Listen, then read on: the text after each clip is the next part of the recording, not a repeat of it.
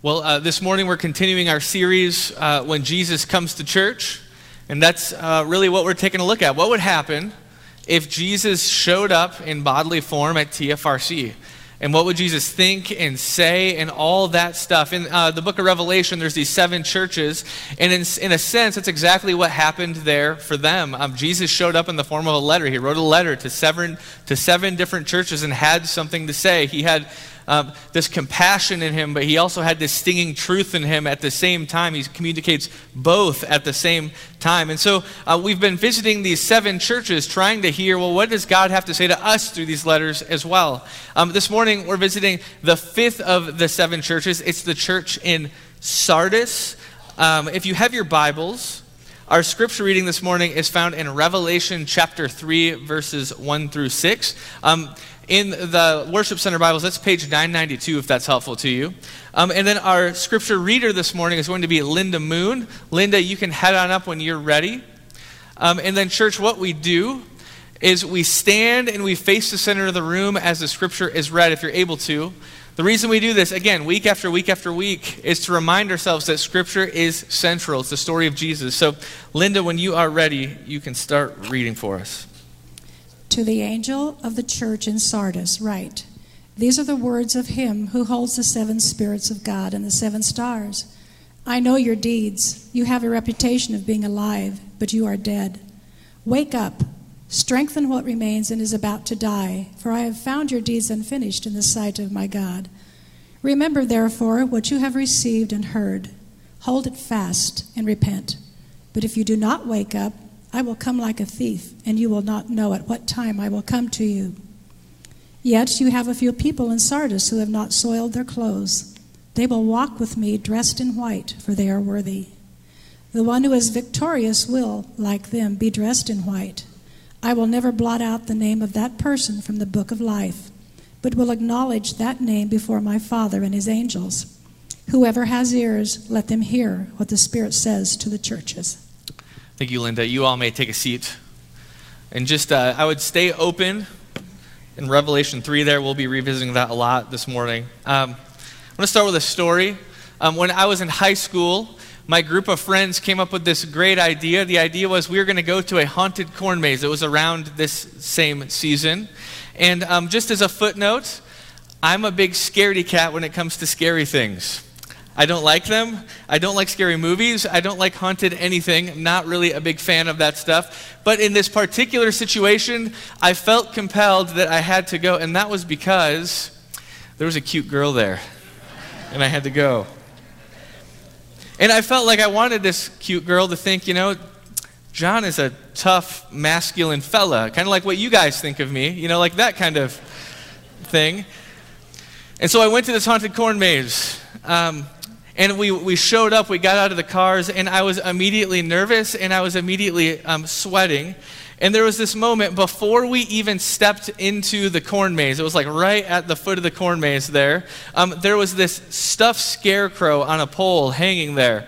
And we were walking past, and one of my friends noticed it and said, wow, look at how scary that scarecrow is. And I felt like that was the moment that I had to show just how tough I really am to this girl.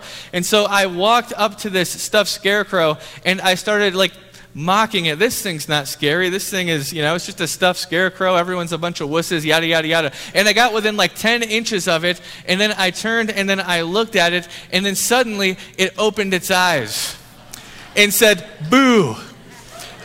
And then like a toddler, I screamed, and then I ran away. And then the scarecrow jumped down off the pole and started chasing me, and my friends all laughed at me. Now, the real punchline to the story is that that cute girl married me later, and so that says something about her, more than me, I think. We've all had those moments when we look at something, and we think that it's one thing, and then when we get close to it, we realize it is something else, like a child in their room at night and the lights are out and there's that scary shadow on the wall. And then mom and dad flick the lights on and they look and it turns out to be a lamp or a toy or something like that. Sometimes in life, things appear to be one thing And then upon a closer inspection, it turns out to be something else. And this is exactly what Jesus sees when he shows up in Sardis. At a distance, the church in Sardis looked like a healthy, vibrant faith community, a good church, a growing church, a church on fire for God. But as Jesus inches in closer and closer to this church in Sardis, a different picture emerges. Now, Jesus' letter to Sardis has some of the greatest scripture in it, I think, because it's so loaded with meaning and images and all that fun stuff. And so as we read this passage, with modern eyes, we read it and we really don't see all the images and the metaphor that Jesus is talking about. I want to peel back some of that for us this morning. Just kind of as a side note here, when we read the Bible, we have to try to live in the story in order to fully understand the story, right? Like, we really need to understand through the eyes of the readers in Sardis what that letter would have looked like and meant like to them in order to really understand what Scripture is. It's so true of our reading this morning. Now, in our passage this morning, Jesus uses several images, but I want to show you 3 of them this morning. 3 different images Jesus uses to illustrate what he had to say in Sardis, and they're all 3 images that we wouldn't see upon first reading this passage. An image of a graveyard, an image of a temple, and an image of a factory. And Jesus uses these images for the church in Sardis to make 3 judgments about this church. Now, when you were a kid, and when I was a kid, you probably had this experience. You say something very judgmental about a person, or for me, it was a kind of food, like, ew, mushrooms are gross. And then your parents would say something like, Johnny, don't judge a book by its cover, right? You probably heard that. You probably said that to your kids as well. In some sense, this is exactly what Jesus is doing. He's judging a book by its cover. And he's doing so in Sardis for a reason. You see, when it comes to faith, our exterior lives, our behavior, the things that we do and act upon in our lives are often a reflection of what's going on in the interior of our lives. And Jesus wanted to point that out to this church, and probably to us this morning as well. A graveyard, a temple, a factory. I want to start with a graveyard for us this morning. If you have your Bible, turn to our scripture reading, Revelation 3. And I want to start in verse 1 and just read through a little chunk of this for you this morning. Listen to this. Jesus says, "To the angel of the church in Sardis write, these are the words of him who holds the 7 spirits of God and the 7 stars. I know your deeds. You have a reputation of being alive, but you are dead. Wake up, strengthen what remains and is about to die." Now, the city of Sardis really becomes the picture or image that Jesus refers to again and again and again. Any reader that lived in Sardis would have seen this. Oh, Jesus is talking about this and this and this. Sardis was known as an old money town. They were a town that back generations before this letter to this church was written, Sardis was the capital of the city of Asia during the Persian Empire. They were a big deal town. It was a strategic trade town, and it was a military town. There were these 2 mountains that Sardis sat kind of at the foot of, and on top of one of those mountains was this massive, giant stronghold, and it was impenetrable. It had only been penetrated through one guy secretly sneaking around and making his way in. It was just known for its power, and so Sardis had this reputation about them.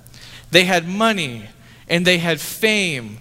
They were a town that was cultured and beautiful and artistic. But Sardis, this great city, had a problem. You see, Sardis looked good on the outside, especially from a distance. But when you would walk through the streets and you'd listen to the people, and if you paid close attention, what you would notice is Sardis was a dying town. Now, right next to Sardis, there's these 2 hills, like I mentioned. One has this giant military stronghold on it. The other hill has another city on it, a city of the dead, what people in the ancient world called a necropolis. There's a picture of it on the screen right here. We call it a cemetery. And this cemetery was huge. It was just gigantic. That whole hillside is covered in graves. It's massive. And so as the city of Sardis continues to decline and to die, the necropolis of Sardis continues to grow. Now today, if you go visit Sardis, one of the major features is that necropolis. Still, it's huge. We don't even know what all is there at this point. It's massive. But Sardis, the city, is long gone. By reputation, Sardis was amazing. But upon a closer look, the city was eroding away. It would soon be left like a graveyard. And you see, Jesus draws upon this image of their city that is dying, and he says, you know how your city is dying? Well, your faith is actually doing exactly the same thing at this moment. On the outside, your church looks strong and it has a great reputation. You probably do some really cool things. In your house churches, you've probably got some good preachers and some good singing and all of that stuff. You look great as a church, Jesus says. But look closer. Your metropolis is becoming a necropolis, in a sense. You're dying, Jesus says. In the Bible, a dead faith is mentioned a few times. In James 2, it's mentioned. It'll be on the screen here. James says, if one of you says to them, go in peace, keep warm and well fed, but does nothing about their physical needs, what good is it? In the same way, faith by itself, if it is not accompanied by action, is dead. The church in Sardis had a great reputation. They really looked like they had something going on. They looked like a vibrant church. But their faith was really dead. They weren't doing anything. Their faith was a graveyard. Could this be true of you and I this morning? Where we look good at a distance, but as people get closer and closer to us, a different picture emerges. Where from a distance it looks like, yeah, our life is going really well. Things are good. We are excelling. Like we've got this life thing down. Where we leave the house and we look good. We've got the right clothes on. We've got the right makeup on. We look fashionable, right? We look good. Where our social media pages, our Facebook and Twitter and all that, right? We post these great smiling pictures of ourselves all over social media. Look at how great our life is, all the good stuff. Where we post Bible verses on our Facebook feeds, right? Like, look at this verse. I love the Bible. I want to show you this verse. Or we say, we'll pray for you because we have a dynamic prayer life, right? We put on that front that that's all true. Where when people ask us how we're doing, how our faith is, we say, oh, we're doing great. We got a couple problems, but we're doing really good. Yet we look closer at our lives, and perhaps for some of us, it's just not reality. Where faith, we're like, man, our faith is floundering. I'm struggling. Or our marriage is just not doing well. Or those hurts, they're coming back again and again, and we keep everyone at a distance. They don't get to see those things. Jesus says, you have a reputation for being alive, but you're dead. Look, it's easier to look like a follower of Jesus than to actually live like one. It's way easier. Does your outside image represent the real you? Does it? So Jesus mentions a graveyard. Then the second image he uses is that of a temple. If you have your Bible, open up to Revelation 3 again and take a look at verse 2. Jesus says to the church in Sardis, says, wake up, strengthen what remains and is about to die, for I found your deeds unfinished in the sight of my God. Jesus says to the church in Sardis, you look like an unfinished temple. Now, we wouldn't see that, right? But the people in Sardis knew exactly what Jesus is talking about when he said, your deeds are unfinished in my sight. Now, the city of Sardis at the time where this church was had this massive temple in it. It was a temple to Artemis. It was a Greco-Roman god temple. It was huge and it was beautiful. It was one of the bigger in the ancient world. But there's something about that temple that you have to know. It was never finished.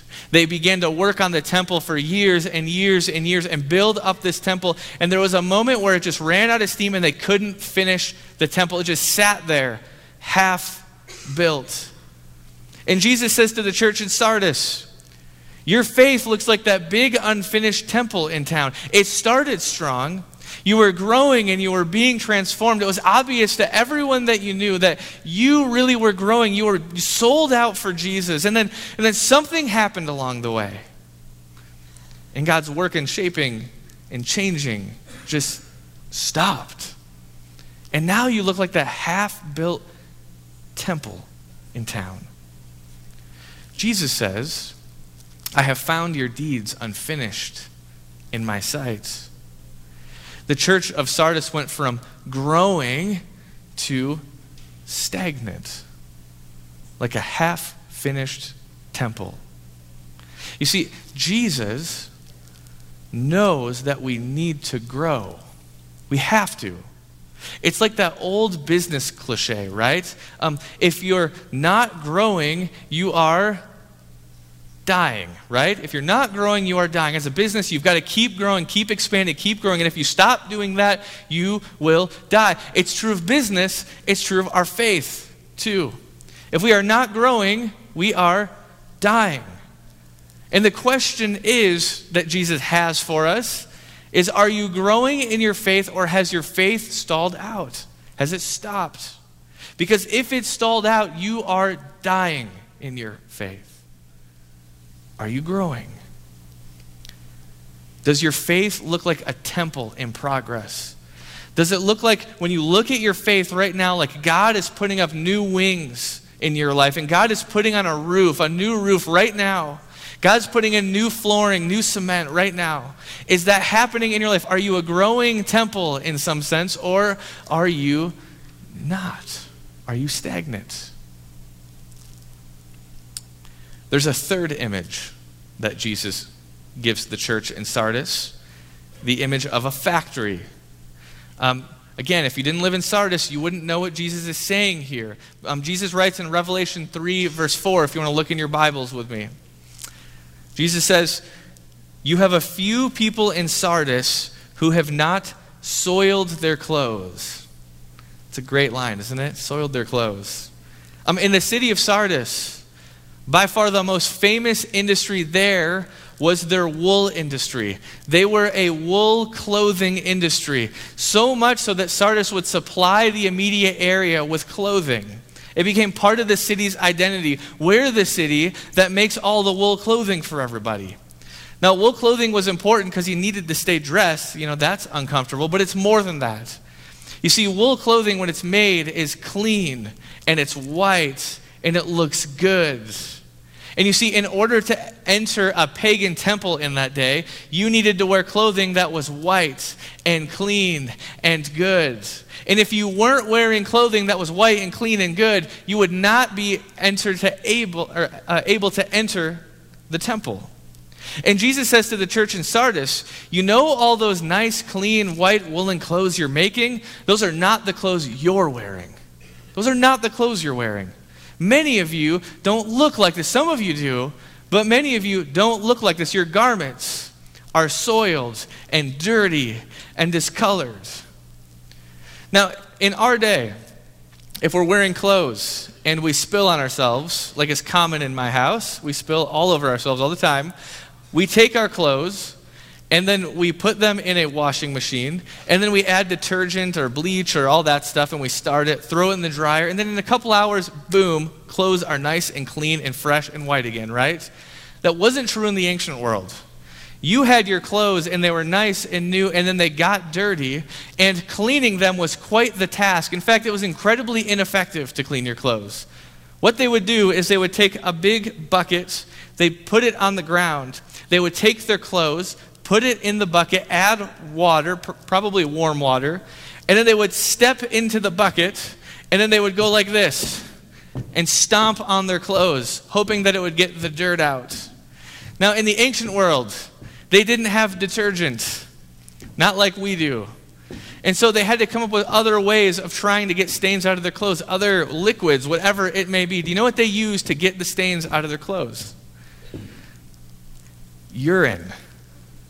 Urine. Thank God for today. Amen. Urine. And so they would have these nice new clothes. They'd get a stain in them, and they would try to wash them, and they would wash them with urine from animals or men or whatever it may be. And you can imagine the clothes weren't super clean afterwards. And Jesus says, this is what the reality is like for the church in Sardis. They had dirtied themselves. You know, it's not just clothes, it's like morality. It's who you are, it's your loyalties, all that stuff. You've dirtied yourself, Jesus says.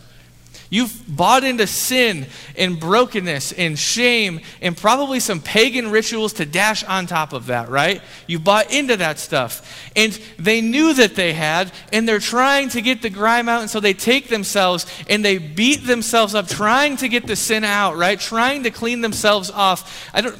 Metaphorically urinating. I don't know what that looks like. But, you know, trying to get all the sin off of themselves. They tried all these strategies, and it failed. When you see yourself, do you see soiled garments? Is that what you see when you see yourself? Do you see your sin and shame and hurt and past and all that? And do you have all those strategies in place? I'm going to strong arm this baby. I'm going to make it stop. I'm going to be more disciplined this time. I'm going to put the past in the past forever this time. I'm going to stop beating myself up this time. I'm going to move on. I'm going to not look at that internet website again. I'm not going to do it. I'm going to strong arm it, and I'm going to make this work this time. I'm not going to talk bad about that person anymore. I'm going to forgive that person this time. It's going to happen this time. And then we try, and what happens? We fail, and we fail. We try to clean ourselves up, get the sin off, and it doesn't seem to happen, but we try. See, Jesus wants us to know there's a difference between doing our best to clean ourselves up versus God making us new. There's a huge difference to that. See, Jesus uses these three images: a graveyard, a temple, a factory. What about you this morning? Maybe you're like, yeah, I can identify with one of those. Totally, that's me. Maybe you're like, I got two of them. Or maybe you're like, I pretty much have all those down, like that's me to a T. Maybe that's you this morning. What does Jesus see when he sees you? When he looks at the cover of your life, what does Jesus see? And if your life feels like a graveyard, right? Not a vibrant city.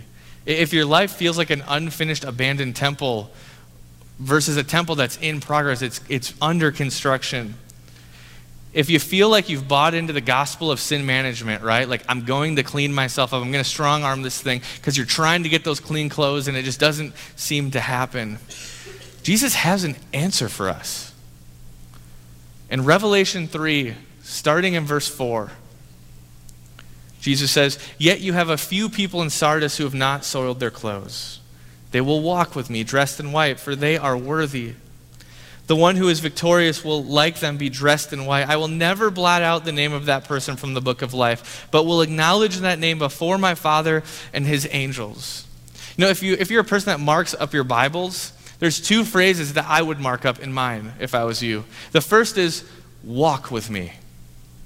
And the second is, the one who is victorious. You want to know how to be truly alive, truly growing and being built up and truly clean and worthy in life? Jesus says, walk with the one who is victorious, and that's how it happens. That's it. And who's the victorious one? Who is it? It's Jesus. It's Jesus. Jesus tells you and me It's okay. Just walk with me. Walk with me. We have this tendency to make life more complicated, and we have this tendency to make our faith more complicated. It's more complicated than that, right? But Jesus says, no. I mean, it's the simple things. Just walk with me.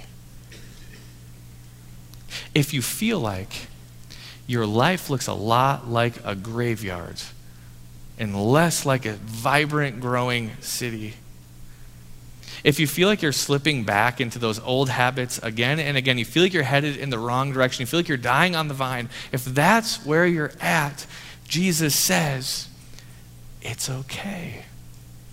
Just walk with me. Walk with me. And the more you walk with me, the more you'll grow and bounce back to life.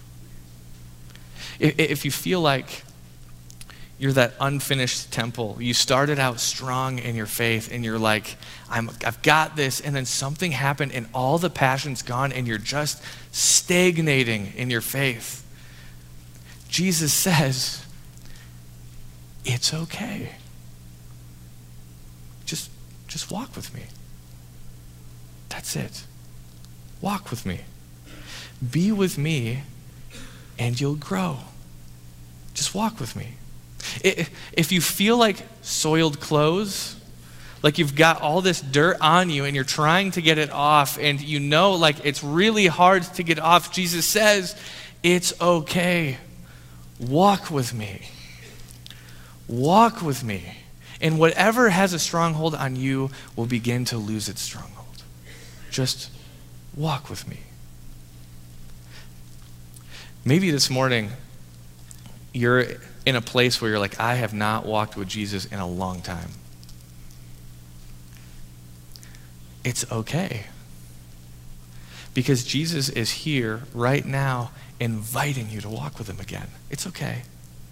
Walk with me. Maybe you're here this morning and you're like, I don't know what I believe.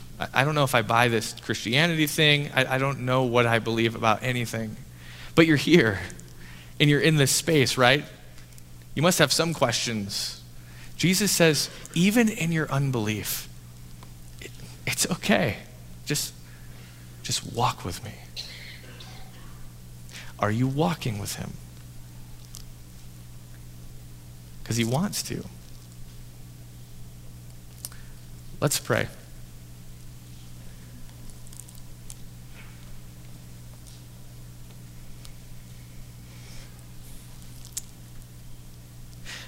Jesus, we realize and recognize it doesn't take much for us to see that we've got all kinds of problems.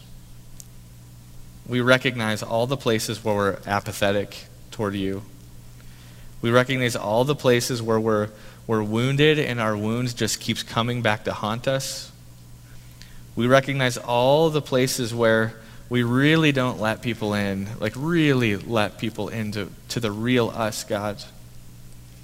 God, and we recognize all of that is not the way it's supposed to be. And God, we've tried, like all of us have, to make those things work, and it just doesn't seem to happen for us sometimes. And God, we thank you that it's not us that does the changing, it's you that does the transforming in us. And all we have to do is walk with you. God, we ask that you prompt us. Give us a heart that wants to just be with you, in relationship with you, and to trust that that's enough, that you've got the rest taken care of. Give us that trust. We pray all this in Jesus' name. Amen. Let me leave you with this blessing. May the Lord bless you and keep you. May the Lord make his face shine upon you and be gracious to you. May the Lord raise his countenance upon you and give you peace. Amen.